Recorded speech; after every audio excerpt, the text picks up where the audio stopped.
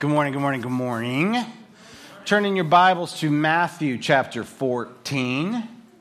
If you use a actual paper Bible, it's about 2/3 of the way through your Bible. If you use an electronic Bible, I don't know how far away through your electronic Bible that is. But also, if you're in need of a Bible, in your chair in front of you, there's some paperback Bibles. Feel free to take one of those with you. If you have like 7 at home and they're all collecting dust, please don't add another one to your collection.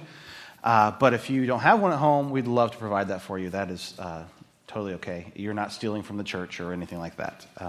No lightning bolts will come down or awkwardness will ensue. Man, I know you've noticed that I haven't been wearing my glasses.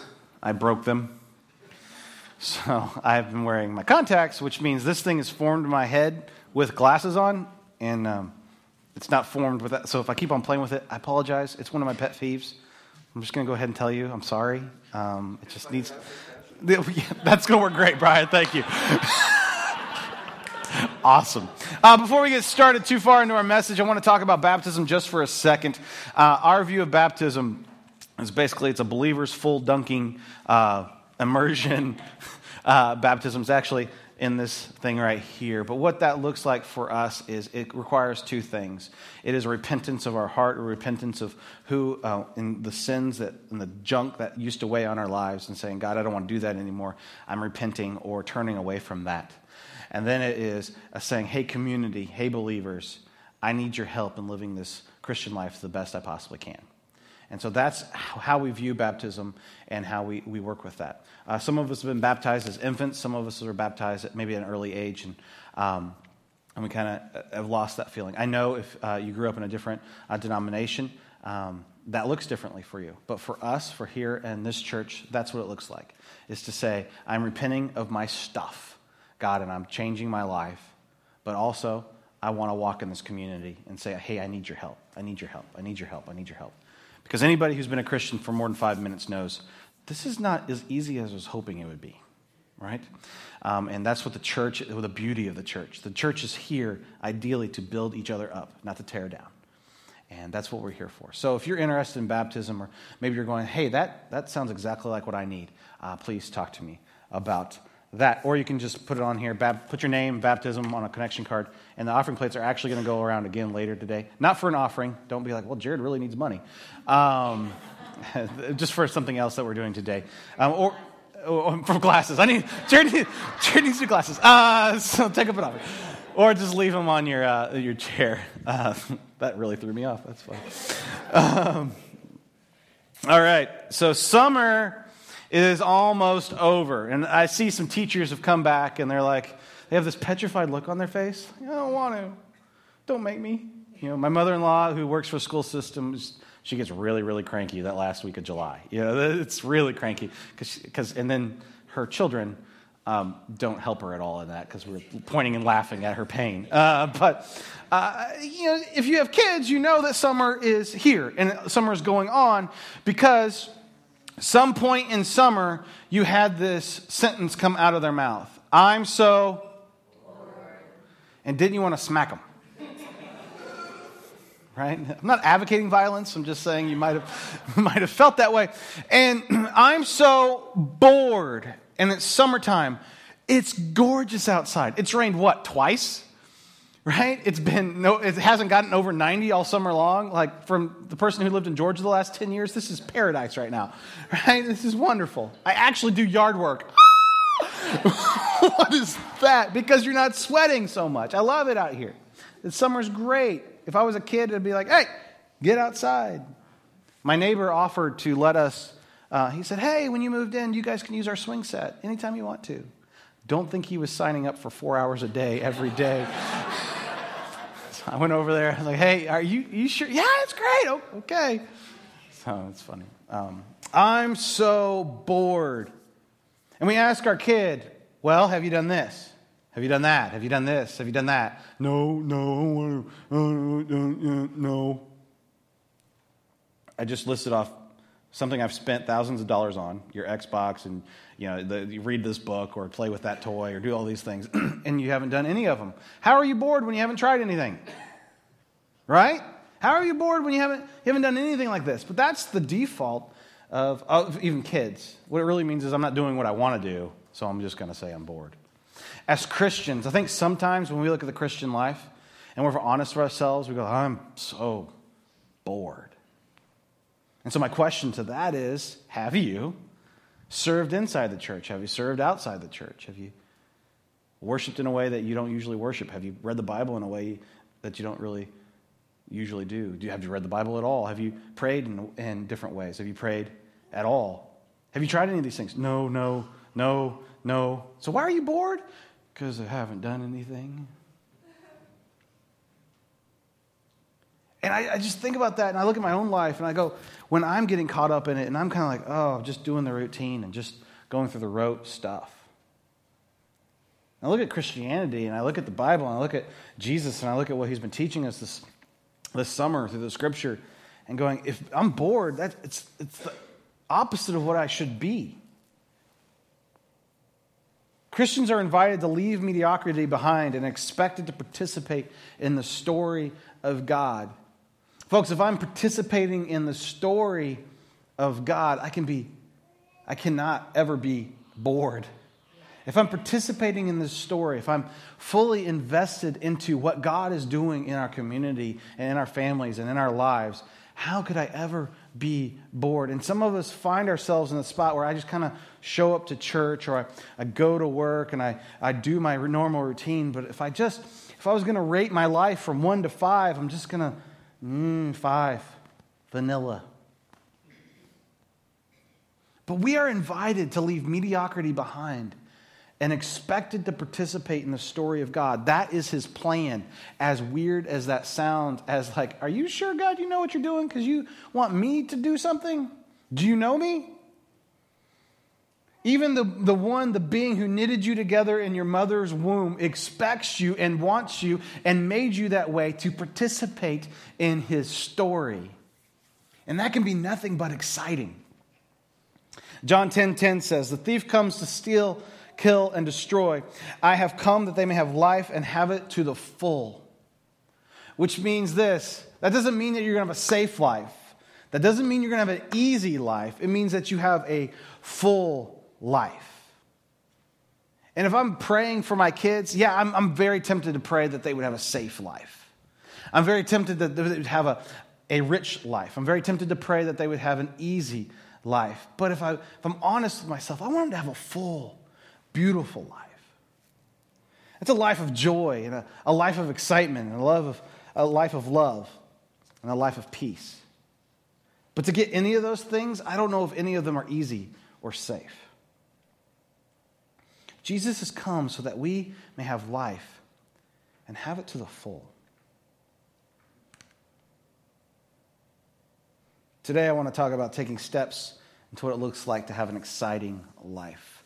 We've been doing Jesus is healing, Jesus is purpose, Jesus is blank blank all summer long in this Life at the Lake series. But today is Jesus is exciting. This week I've been struck with fear and paralyzed by it and been fighting it all week long. I don't know about you. I preached on how to deal with storms of life last week, so of course waves are going to start crashing into me. My first teaching point was when we start focusing in on the waves, then we lose sight of who Jesus is, was last week. And so all week this week, I just felt like waves were crushing me, and waves were coming on, and all I could look at was the waves and the waves and the waves. And I'll be honest with you, I was struggling to keep my sight on Jesus. We're going to talk about a little bit more about that, take from last week's message and just kind of build a little bit more on that. And a story that we all probably know or at least heard of. It's one of the neatest stories in the Bible. It occurs in 3 out of the 4 Gospels. And so it's a great story. And it's also this is really interesting where it's placed. It's one of the most criticized, like, oh, that couldn't have happened. And it's Jesus walking on the water. The problem with, oh, that couldn't have happened, is the story right before it is Jesus feeding 5,000. So, like, if the same guy can feed 5,000 people, you sure he can't walk on water? Because that sounds like I don't know. If you're going to believe, you can't believe one and take out the other or whatnot. But it occurs in 3 of the Gospels. I don't think It's one of the beauties about the Gospels is they're written by different people at even actually different time. And when they're writing them, they're going, hey, that one's got to be in there. But they're not talking to each other, and they're not going, oh, you got that sentence? We got to get this sentence. But they're telling the same story in the same way at the same in different places, actually hundreds of miles away from each other. It's one of the beauties and the reliability of the Gospels. Anyway, I can talk about that. We're going to have Bible classes going on in this fall, and if you want more of that stuff, we can get really, really, really into that. Or I'll be talking for the next 3 hours. Matthew 14. Immediately, Jesus made the disciples get into the boat and go ahead of him to the other side while he dismissed the crowd. After he had dismissed them, he went up on the mountainside by himself to pray. Later that night, he was there alone, and the boat was already a considerable distance from the land, buffeted by the waves because the wind was against it. Shortly before dawn, Jesus went out to them, walking on the lake. When the disciples saw him walking on the lake, they were terrified. "It's a ghost," they said, and cried out in fear. But anybody else have the Ghostbusters theme playing in their head? Now you do. But Jesus immediately said to them, "Take courage, it is I, don't be afraid." "Lord, if it's you," Peter replied, "tell me to come to you on the water." "Come," he said. Then Peter got down out of the boat, walked on water, and came toward Jesus. But when he saw the wind, he was afraid and began to sink and cried out, "Lord, save me!" Immediately Jesus reached out his hand and caught him. "You have little faith," he said. "Why did you doubt?" And when they climbed into the boat, the wind died down, and those who were in the boat worshipped him, saying, "Truly, you are the Son of God." There are a lot of implications about this story, but we're going to kind of go through a few of them today. Last week we talked about how it looks like when we look at the waves instead of Jesus. And peace is only elusive when we concentrate on the waves. And that's what the disciples are kind of doing. They're concentrating on the wind and the waves and the storm that is a brewing on the Sea of Galilee. They focus in on that and are starting to get worried. And then they see this ghost and they're like, what's going on? Okay, how's this? And it's not a ghost, it's Jesus. But only one of them has the chutzpah, if you will, the courage to say, well, I want to do that. Only one of them takes their eyes off the circumstances that they're in and says, that looks awesome. And it is amazing to me to think about that Peter, who's not divine, who doesn't have this whole cosmic, fully human, fully divine thing going on, that sure, if he wants to defy gravity, he can. Peter doesn't have any of that. Peter just, okay, and walks on water. And I thought, and I've been thinking this week, what does it take? What kind of person does it take to, instead of focusing on all the circumstances of why I can't do something, focus on why can't I do that if I keep my eyes on Jesus?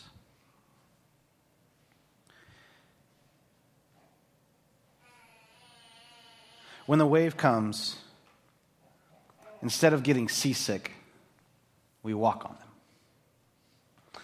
Now, waves, we've talked about this a lot this year, but water in general is the epitome of fear in the ancient world. It is uncontrollable. People don't really know how to swim. It's not like you go to the Y and get swim lessons in the ancient world. You don't have life preservers like we have life preservers. You don't have survival suits, or you don't have all these different things that make water a little less scary. However, my kids are in the middle of learning how to swim right now. Right? They're doing the life jackets come off for when they can touch, and then they go back on. And then Bowen was trying to swim around the boat yesterday, but the end of the boat was where he couldn't touch. And it was like, okay, Daddy's following you because that's really scary. Because it just takes a moment, right? We've all, parents, had that feeling of, whoop, where'd they go? Oh, I'm right here. I've got a Dorito in my mouth. What's the matter? But we all have those fears and those ideas, but water, still has that feeling of petrifying us. And it's still that feeling of, it can strike fear, especially into a parent, but people all had that kind of fear, especially the Sea of Galilee, where these storms could whip up really fast and tip over your boat and drown you all the time. And so the Sea of Galilee and water in itself had this feeling of, this is the untamable, this is the uncontrollable, this is the scary stuff. And so by Jesus walking on it, and by Peter walking on it, is saying everything that I fear, the worst that nature can throw at me, is under my feet. Do you hear that? That the worst that nature can be at me, it's under my feet. The worst of the uncontrollable, the worst of the fears, the worst of the I don't know what's going to happen, the worst of I can't manage that is under my feet. See, Jesus here sees opportunity in the waves. Jesus sees opportunity in the waves. I don't know how Jesus looked at this. I don't know how Jesus felt about it. If he was walking by, because it's like 5, 6 o'clock in the morning when he's walking by. He's expecting the guys to be over there. And he's just kind of like, well, they kind of stranded me. I kind of told them to. What had happened was John the Baptist got killed, got beheaded. Jesus had fed the 5,000. You can understandably imagine that the human side of Jesus is just emotionally drained. Like you have the low of lows and the high of highs. So your cousin just got killed, and then you fed 5,000 people. This would be the human side of you, right? And so he goes, guys, I'm going to go to the mountain. I'm going to pray. You guys go on the other side. No one asks, well, how are you going to? Okay, we'll get over there. They just go. So Jesus is having his alone time, and he is walking on the water, which must have been really cool. I don't know, just a little stroll. So walking on the water. And he's going on, and there, somewhere, the boat is to the side of them. So the boat is over here, and they see him. Now, I don't know if Jesus is thinking, hey, this is a great leadership development moment where I can walk by and see if they want to jump out of the boat or not. I don't know if he was hoping that all 12 would be like, woo, let's go, run into Jesus. Then he'd have to be like, Peter, you left the boat, and it's going... we're going to chase it around the Sea of Galilee. You can see 12 men running around the surface of... You guys don't think about that when you read the Bible? About that. But you have this idea of Jesus is walking through the on there. And I have to, as a former youth pastor, I got into places like this before.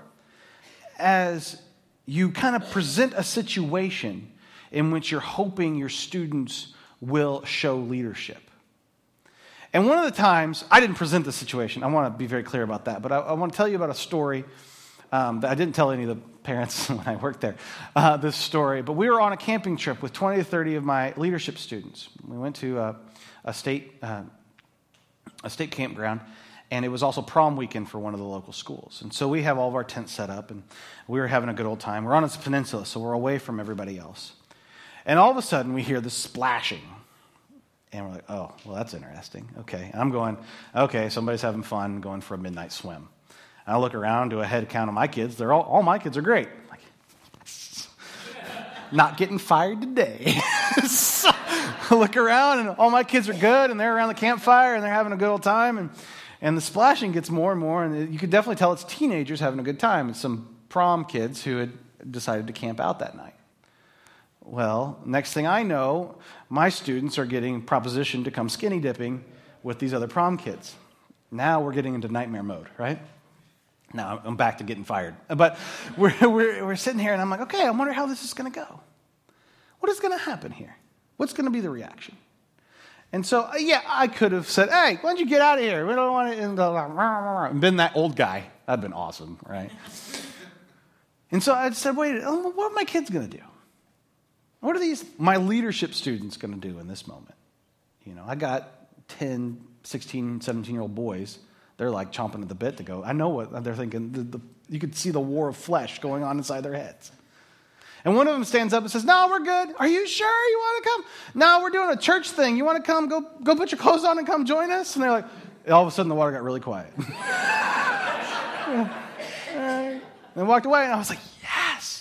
Someone stood up. It didn't have to be the old guy being mean, and he handled it probably better than I did. Because I'd have been like, go home.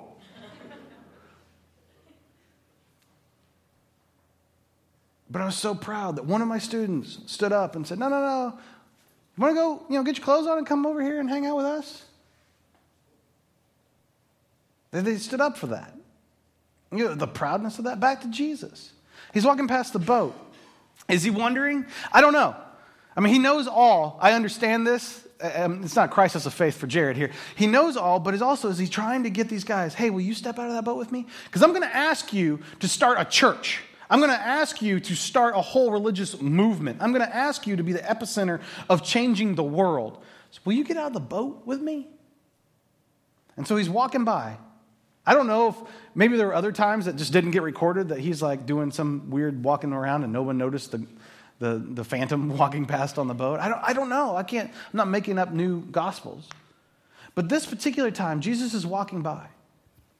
And Peter's like, hey, is that you, Jesus? Yeah. Can I come out?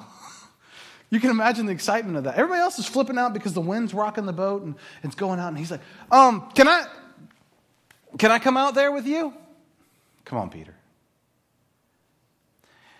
And for a second, we don't know how long. It just says until he noticed the wind. We don't know how far away Jesus is.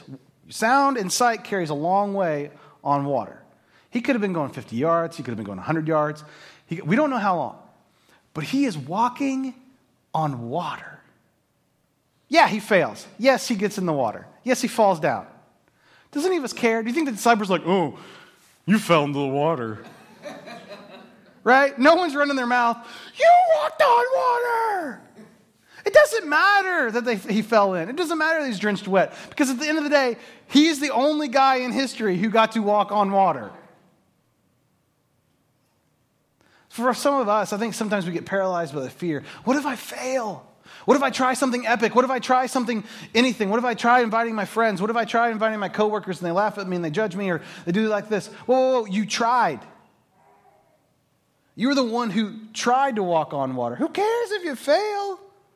For a long time, I've been petrified by the idea of, Jesus is going to give up on me. Oh, you loser, I'm going to let you drown. Does he let Peter drown? No. He grabs him.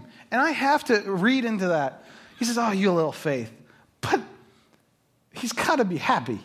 You're the one that got out of the water. Oh, you almost had it, man. You almost had it.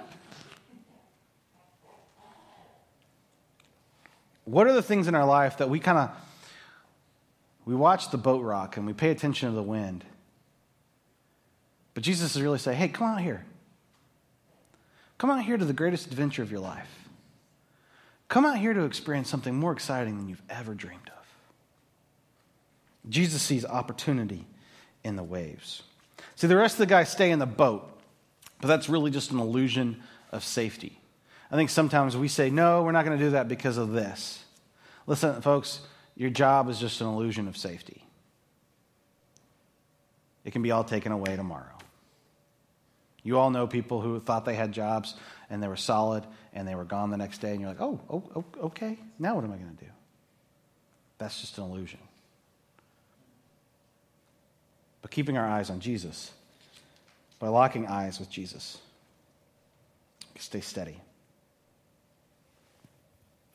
It's only when Peter remembers that he can't be doing what he's doing that he fails. Like when he remembers that I'm participating in a mystery now that he fails. As long as he locks eyes with Jesus and says, all right, Jesus, we can do this. That's when he succeeds. And that blows me away. Only when he remembers he's not supposed to do this does he fail. And I think about most of the successful things that we do in life, especially for Jesus. They all have no reason to succeed. We should be failing at that. We should be failing at this, but we're not. Why? Because God did it. It's only when we remember that we're not supposed to do that do we start to sink in our own waves. We started saying something around the office this week, and I want to bring it to you. Don't focus on why we can't, but why we must. Don't focus on why we can't, but why we must. It's real easy for me to say all the reasons I can't do something. Right? That can come out of my mouth really, really fast. We can't do that because of this, money or time or resources or talent or all these things. I can't do that. I can't do this. I can't do that. I can't. No. But at the end of the day, why must we? Because the must outweighs the can't every time. We must do things with excellence. We must invite people to church. We must invite people to experience new life in Christ. Why? Because hell is the alternative. Don't tell me why you can't. But why must we? Don't focus on why we can't, but why we must. See, Peter fails at trying hard. He fails epically. I don't know if he got to make a cannonball before he slipped under. I don't know what he got to do. But at the end of the day, he's the only guy that ever got to walk on water. At the end of the day, Jesus didn't let him slip under. Jesus grabbed his hand and pulled him up. Jesus wasn't done with him. Peter becomes the guy in which the whole Christian movement moves forward after Jesus is ascended into heaven. Peter becomes the pillar or the rock in which the church will be built. Is it because he's the guy that had the courage to get out of the boat? Today I want to give you an opportunity to maybe get out of your own personal boat. If you noticed in your on your seats in front of you, you've had all these invite cards in your worship folder. If you didn't open your worship folder today, now would be an awesome time to do that. But then we have these really nice flyers printed up. This is end of summer block party, in which we're having here at the church. There's 5 of them there. There's a reason there's 5. If you want more, take more. You can we got a bunch of printed up, so you can have more than just 5. But there's intentionally 5 placed there for a specific purpose. Now, this is a very non-threatening way to get your friends, your coworkers, and your family here on the service. The time put on here is not even the service time. It's when the party starts. If you want to add, hey, if you want to come to church, it's at 10 o'clock in the morning, it's over in an hour, good times. That's okay.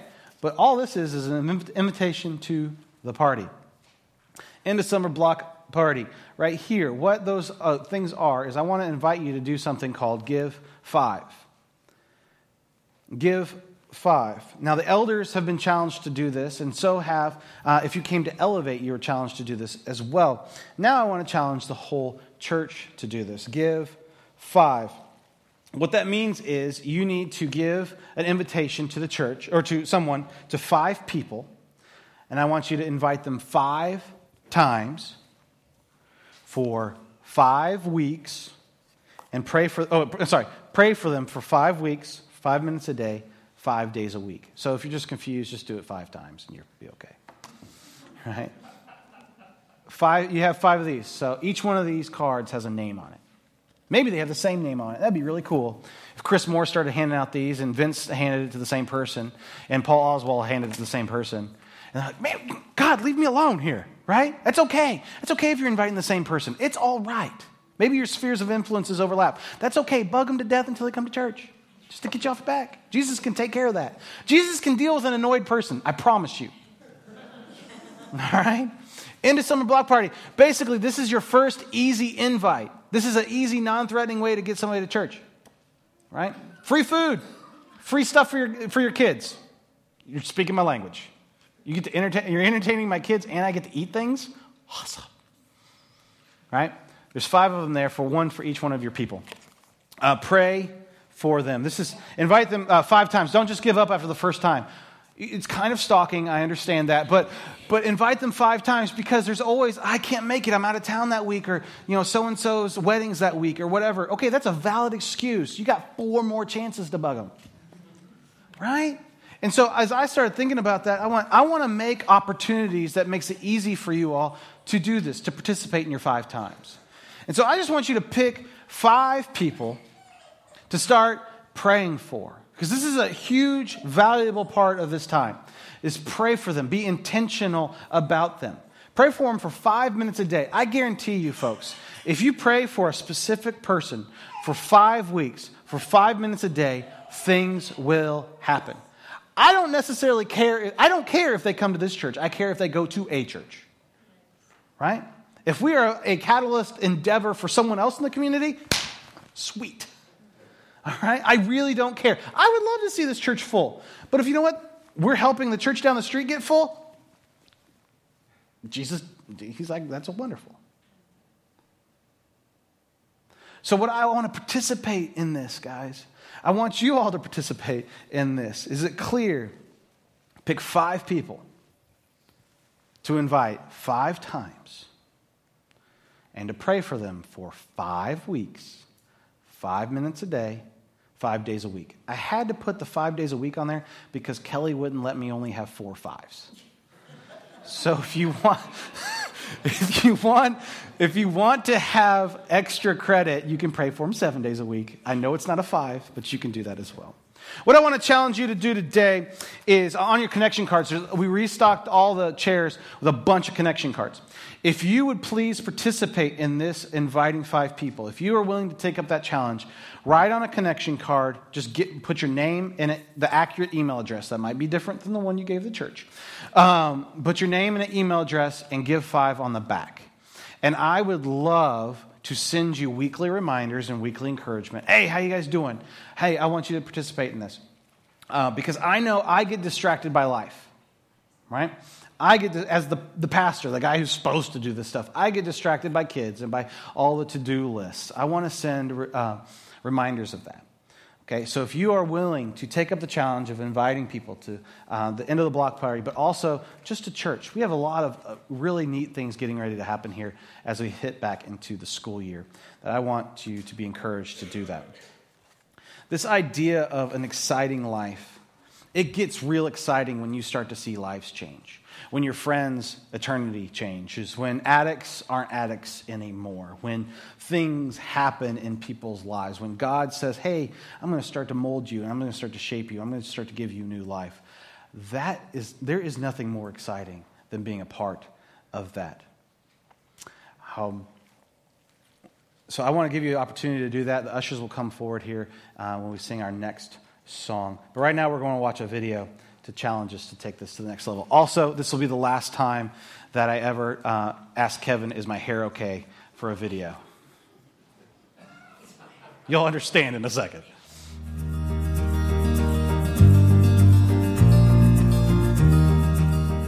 One of the most captivating stories in the New Testament is when Peter gets to walk on water. Jesus is walking on water. There's a huge storm going on. Jesus starts coming out to the boat. And Peter, being who Peter is, says, hey, I want to do that. That makes sense. Let's walk on water. And the rest of the disciples are in the middle of the storm, in the middle of a boat smaller than this one. And they're going, what is Peter doing? What is Jesus doing? What is going on? This is crazy talk. And Peter gets to stand up and he looks at Jesus walking on a stormy water. Nothing like this. It would have been huge waves. And he somehow thinks that he can walk on water too because his master is walking on water, that Jesus is walking on water.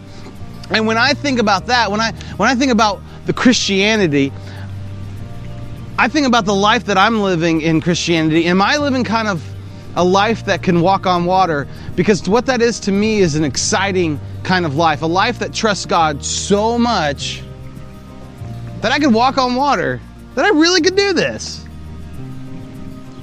And if we're honest with ourselves, is Christianity even in the realm of that kind of exciting? Is exciting a word we even use when we talk about Christ, when we talk about Jesus, when we talk about this thing we do on Sunday morning? Is it a lifestyle that is exciting? And so today, I guess the challenge is, the idea is life with Jesus exciting? Because I know what I want to do. I know what I want, what my soul yearns for, is I want to walk on water. I want to take a step of faith and walk on water. So we're going to try that today. We're going to walk on water. What does it look like if we took these steps and walked on water?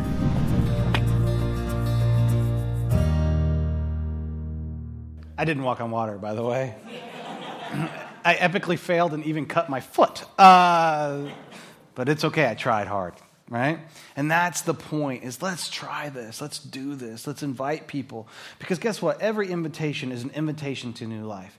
Every invitation to come participate in this church is saying, hey, I care about you more than you realize. Because the invitation to someone to, hey, be a part of my church isn't just to come to this club that I have. Come to an opportunity in which your very life can be shaken and changed and made better. Come to an opportunity where your eternity can change. That's what you're inviting people towards. That's what you're participating in. So ushers, come on forward. If you filled out your card, please have your email address and give 5 on the back if you want to participate in that. If you don't, it's okay. But really want you to take this step. And if you need more cards, there's more cards under the TV out in the back. Also, this is very important. If we're inviting all these people, we have to make sure we have enough food and volunteers for them. So please sign up in the sheet on the sheets underneath the TV, because I know you all have some famous casserole that you want me to try, and I would love to oblige you in that. So get that here that day. I'm going to gain 10 pounds on Block Party Day, and that is perfectly okay.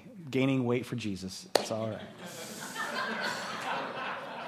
That's the title of our next series. Let's pray. God, thank you so much for today. God, I ask you to help us get out of the boat. For the fear that we have in our hearts, the fear that we have even in our minds, as I even challenge people, God, I know that Satan was trying to mess people up. They're like, oh, I can't do that there. I'd get fired. Oh, I can't do that there. They would judge me. Oh, my HOA would get mad at me if I started knocking on doors. God, I just ask you to remove all that. That people would take the steps of faith and get out of their boats. God, we see you moving. We see you walking by. And I don't want to be scared of the boat rocking. I want to take the opportunity of a lifetime to get out of the boat and to walk towards you. God, if I fail, can I make a big splash? God, I love you. And I love these people. And right now, God, I just ask you to place a burning passion for the people around us. For the people on our street. Lord, that as we pray right now, that faces and names would pop into our heads. That we go, make us, God, that we can't sleep at night because they're imprinted on our souls so much that we have to pray for them. We have to invite them. We have to serve them. We have to care for them. God, will you bug us with that? Will you give us divine irritation?